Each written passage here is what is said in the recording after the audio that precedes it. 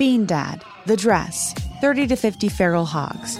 If you knew what any of those were, you spend too much time online. And hey, I do too. 16th Minute of Fame is a new weekly podcast hosted by me, Jamie Loftus.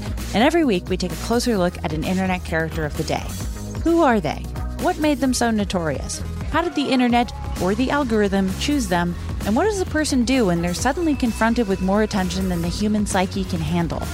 Listen to 16th Minute of Fame on the iHeartRadio app, Apple Podcasts, or wherever you get your podcasts.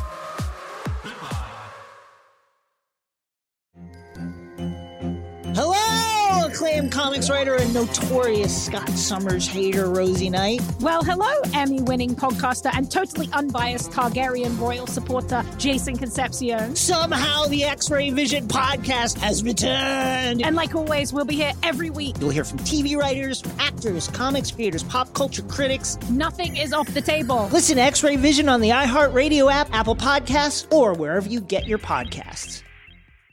Imagine you're a fly on the wall at a dinner between the Mafia, the CIA, and the KGB. That's where my new podcast begins. This is Neil Strauss, host of To Live and Die in LA, and I wanted to quickly tell you about an intense new series about a dangerous spy taught to seduce men for their secrets and sometimes their lives. From Tenderfoot TV, this is To Die For. To Die For is available now. Listen for free on the iHeartRadio app, Apple Podcasts, or wherever you get your podcasts. Oh, hi, I'm Rachel Zoe, and my podcast, Climbing in Heels, is back and better than ever. You might know me from the Rachel Zoe Project, or perhaps from my work as a celebrity stylist. And guess what? I'm still just as obsessed with all things fashion, beauty, and business. Climbing in Heels is all about celebrating the stories of extraordinary women, and this season is here to bring you a weekly dose of glamour, inspiration, and fun. Listen to Climbing in Heels every Friday on the iHeartRadio app, Apple Podcasts, or wherever you get your podcasts. Chapter 5. Roland. 20 years ago, Camelback Mountain had towered over a wealthy suburb of Phoenix, Arizona. Then had come the Civil War. Power, food, and water shortages made the city's 130-degree summers insufferable for all but the hardiest or most chromed. Millions fled for less vicious climates, or simply died from exposure and starvation. Now Phoenix was a looted, crumbling ghost, but Camelback Mountain still hosted a version of human civilization. Cameltoe was a city of roughly 5,000. The name had started because the settlement's founders, homeless teens, thought it was funny. A few hundred orphaned or abandoned kids had settled in the McMansions clustered around the mountain's western edge and foothills. They'd scrounged grow lamps and engines and weaponry, and today the denizens of the Toe had the strongest city-state between California and the Kingdom of Albuquerque. Roland was their guardian. Mind you, they'd never asked him to guard them. The polis had been doing quite well, thank you very much, when he'd shown up and built his shack in the middle of their only park. A delegation of armed Toans had showed up to politely evict Roland, and he'd been forced to carve off their foreskins as a show of dominance.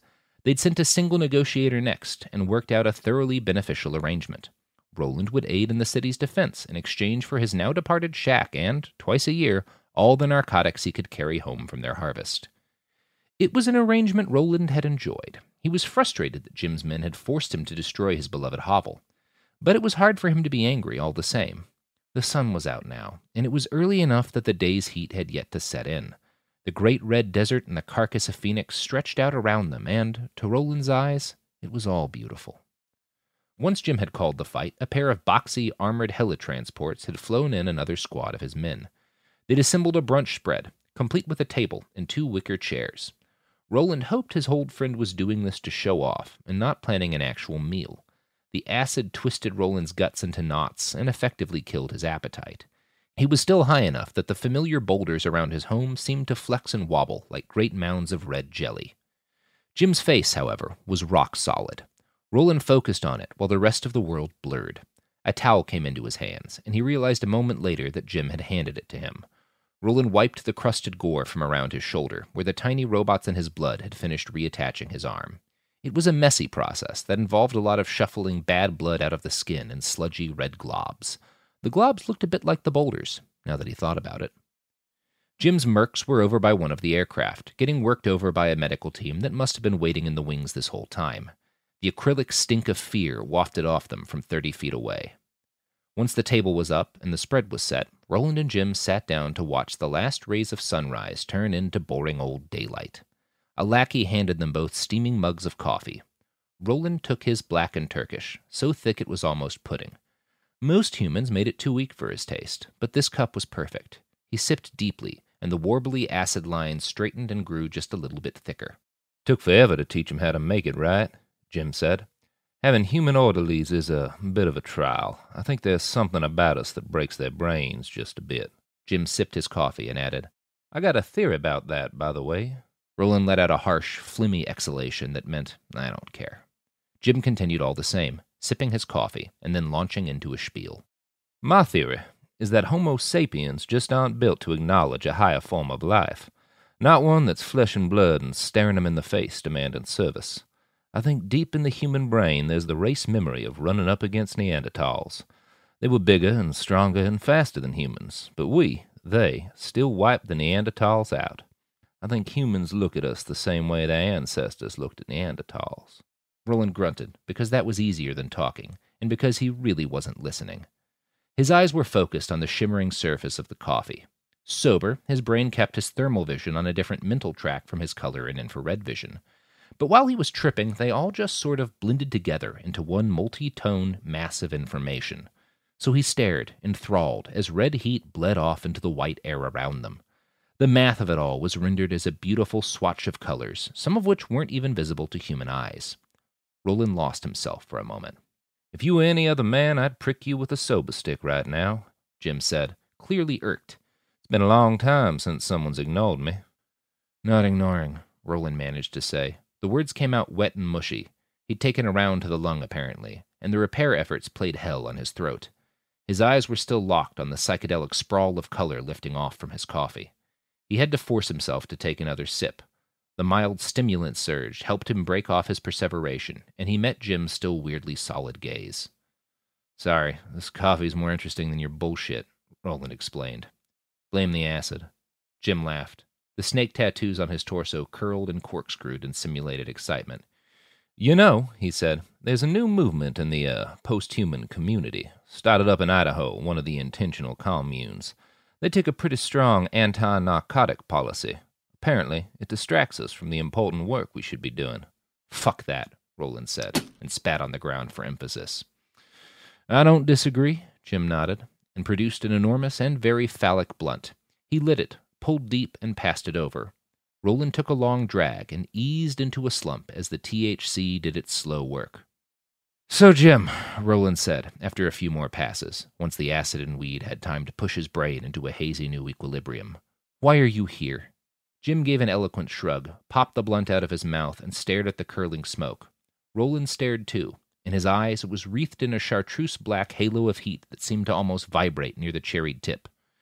"To catch up," Jim said, "and to offer you a job." "Job?" Roland snorted. "I need not your filthy lucre. Look at this wealth that surrounds me." He made a broad gesture that encompassed the remains of his hovel. "What could you possibly offer?" "Well," Jim said, "for starters, I can replace your hot plate. I think Bigsby broke it with his body." "So I'll steal another one," Roland said. "What do you really have?" "I'm going to guess a few million won't pique your interest." Roland blew a fat, wet raspberry. "I don't even care what currency you're talking about. What good'll money do me?" "Not even Cascadian script, eh?" Jim asked with a grin. Cascadia? Roland had heard the name, of course. Last he remembered, the Pacific Northwest's premier independence movement had been agitating to secede from the Coastal Pact. Is that a thing now?" "As of 6 years ago," Jim said. He took a deep pull on the blunt, handed it back to Roland, and exhaled a thick white cloud as he spoke. "And they just finished their own civil war, so the value's skyrocketing. You really don't get out much these days, do you?" Roland's response was another deep gulp of his coffee. "Anyway," Jim continued, "I know you don't care for cash, but there is something I think you might want, and I can buy it back for you, if you'll help me out." "Wait, buy it back? Buy what back?" Roland recognized the Snake Man's smile on Jim's face. He had the vague sense that he'd seen it before, enough that the sight of it set his hackles arise and sparked an itch in his left trigger finger. He took a deep hit from the blunt and handed it over to Jim. The other man took the blunt with his left hand and made a gun shape with the fingers of his right hand. He pantomimed a shot to the head. His lips made a barely audible pow. "Memories," Jim said. "I know you're only playing with half a deck, maybe less. Surprised you remember my mug, to be honest." Jim took a final drag from the blunt, which was barely the length of a thumbnail now, and passed it off to Roland. "But science, she's kept right on lurching forward the last 10 years. There's a neuro team up at MIT. They reckon they've made a breakthrough. Alzheimer's research, initially. But they think they've figured out how to straight-up recover memories from damaged brain tissue. Their tech has reversed a lot of injuries the old science said was permanent." Roland felt a painful tugging sensation in his chest. He thought back to the woman from his dreams, with the Damascene teeth. He saw her every few weeks, trapped in some foggy memory or another. Her name felt like it was always on the tip of his tongue. He didn't know what she'd meant to him, but the thought of her twisted his heart into knots. It was maddening, not even knowing what she'd been to him, or he to her. Roland frowned, turned his head, and locked eyes with Jim. "You think a bunch of Fed-funded school scientists are going to help me?" Roland asked. "I got a strong feeling none of the governments on this continent are fans of me."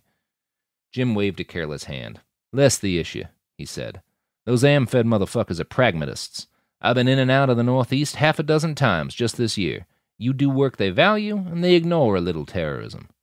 "Memory's hazy," Roland said, "but I know little isn't accurate. I think we killed a skyscraper." "Ha!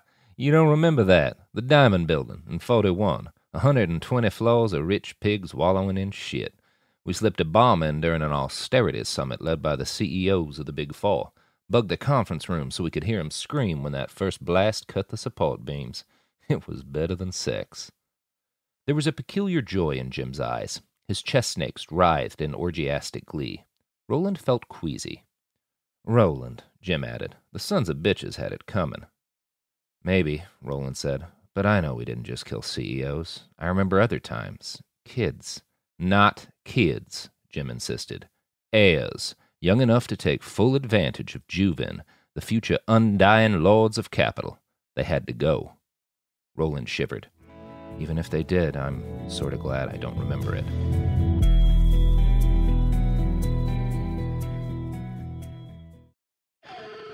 Bean Dad, The Dress, 30 to 50 Feral Hogs. If you knew what any of those were, you spend too much time online. And hey, I do too.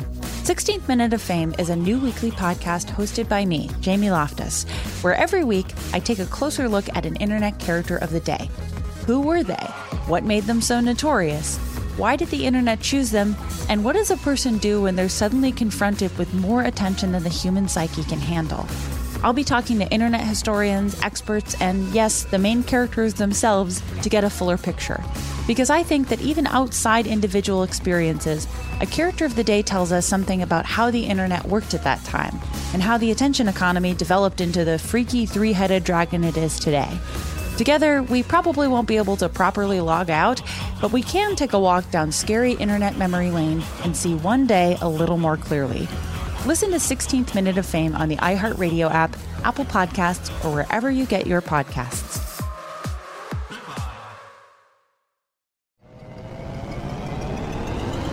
Hello, acclaimed comics writer and notorious Scott Summers hater, Rosie Knight. Well, hello, Emmy-winning podcaster and totally unbiased Targaryen royal supporter, Jason Concepcion. Rosie, somehow the X-Ray Vision podcast has returned. It feels so good. It does. And like always, we'll be here every week covering the wide world of TV, movies, comics, and geek culture. That's right. We'll be talking about Batman, heroes of that stature, and of course, we'll be inviting our friends in the industry to come geek out with us and share stories. We'll hear from TV writers, from actors, comics creators, pop culture critics, and more. Nothing is off the table because geek culture is pop culture, and we can't wait to share our love of it all with you every single week. Listen to X-Ray Vision on the iHeartRadio app, Apple Podcasts, or wherever you get your podcasts. Danielle Moody here, host of the Woke AF Daily podcast. We've been with iHeart's Outspoken Network for a year, and what a year it has been. Every weekday, I navigate our rapidly changing world alongside our series of fabulous expert guests. As we head deeper into 2024 and yet another life-changing election cycle, Woke AF Daily is here to keep you sane and woke.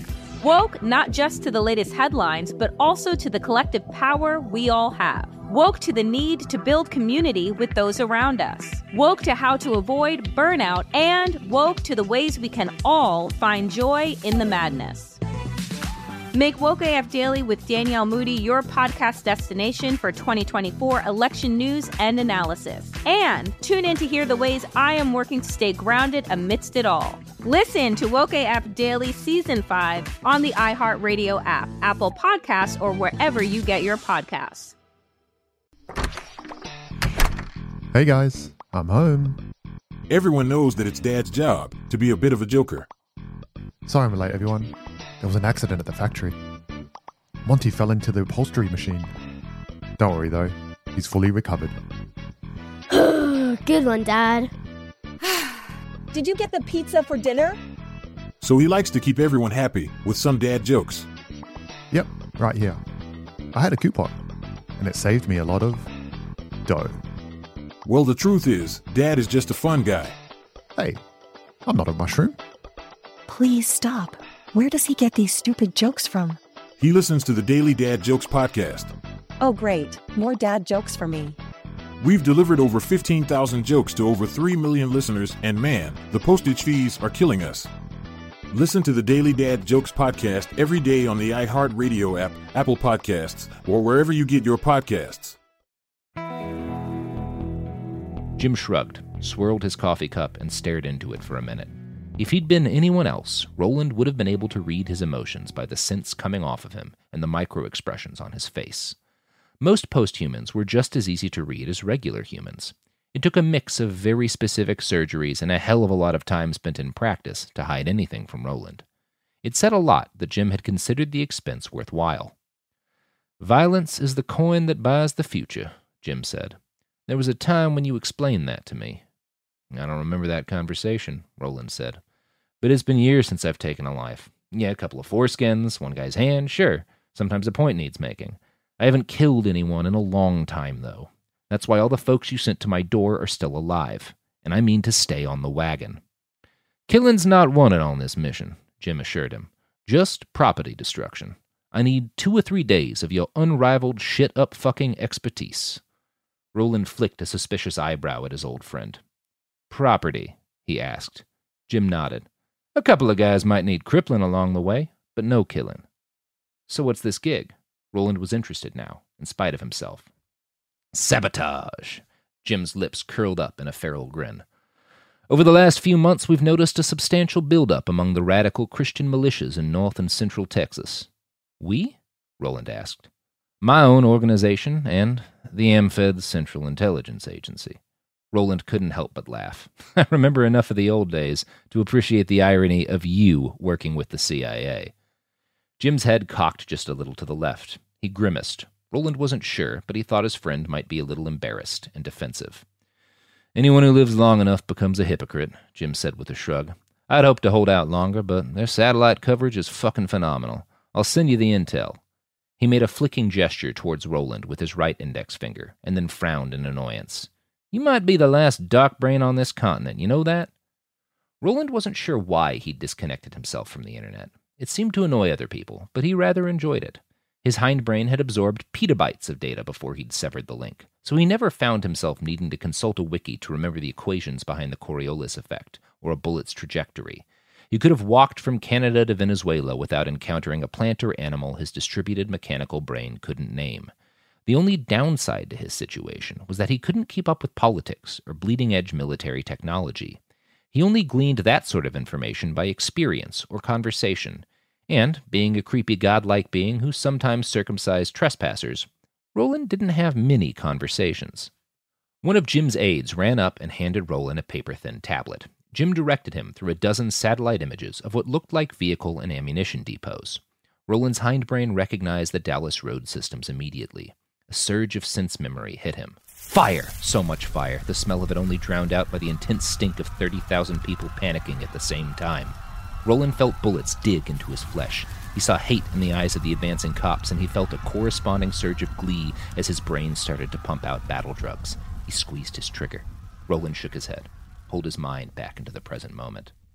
Jim frowned, but didn't say anything. He just pointed back at the tablet. Roland focused again. It appeared to be a satellite image of a defensive line in Dallas.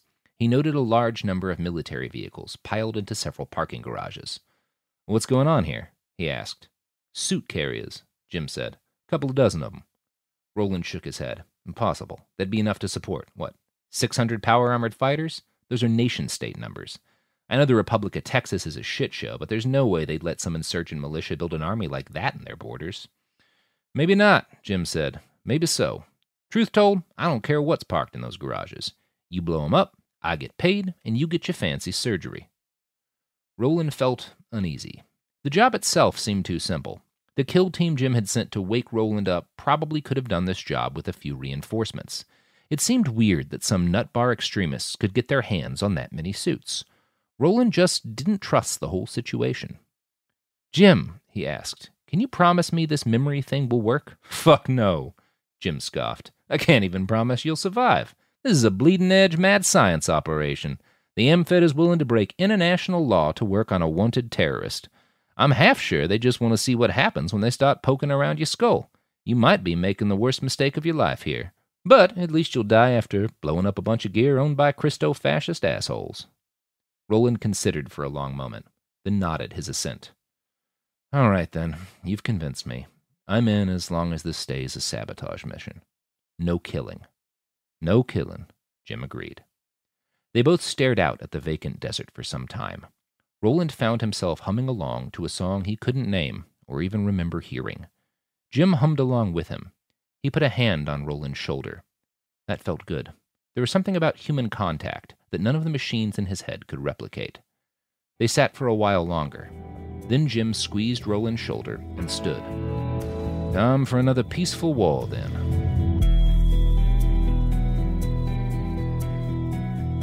Hey everybody, Robert Evans here. I hope you just enjoyed the chapter you listened to. I hope you enjoy the chapters to come. If you would like to read the text version of this book, either on the web or on your e-reader as an EPUB, you can find those on the website atrbook.com. So again, the free, ad-free EPUB and the text of every chapter will be on atrbook.com. Thanks! Bean Dad, The Dress, 30 to 50 Feral Hogs. If you knew what any of those were, you spend too much time online. And hey, I do too. 16th Minute of Fame is a new weekly podcast hosted by me, Jamie Loftus. And every week we take a closer look at an internet character of the day. Who are they? What made them so notorious? How did the internet or the algorithm choose them? And what does a person do when they're suddenly confronted with more attention than the human psyche can handle? Listen to 16th Minute of Fame on the iHeartRadio app, Apple Podcasts, or wherever you get your podcasts.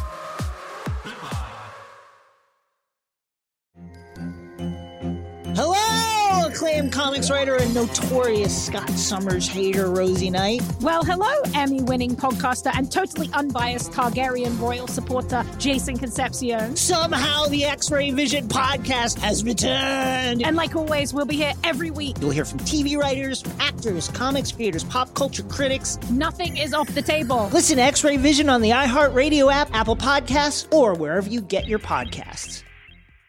Imagine you're a fly on the wall at a dinner between the Mafia, the CIA, and the KGB. That's where my new podcast begins. This is Neil Strauss, host of To Live and Die in LA, and I wanted to quickly tell you about an intense new series about a dangerous spy taught to seduce men for their secrets and sometimes their lives. From Tenderfoot TV, this is To Die For. To Die For is available now. Listen for free on the iHeartRadio app, Apple Podcasts, or wherever you get your podcasts. Danielle Moody here, host of the Woke AF Daily podcast. We've been with iHeart for a year, and what a year it has been. As we head deeper into 2024 and yet another life-changing election cycle, Woke AF Daily is here to keep you sane and woke. Make Woke AF Daily your podcast destination for 2024 election news and analysis. Listen to Woke AF Daily Season 5 on the iHeartRadio app, Apple Podcasts, or wherever you get your podcasts.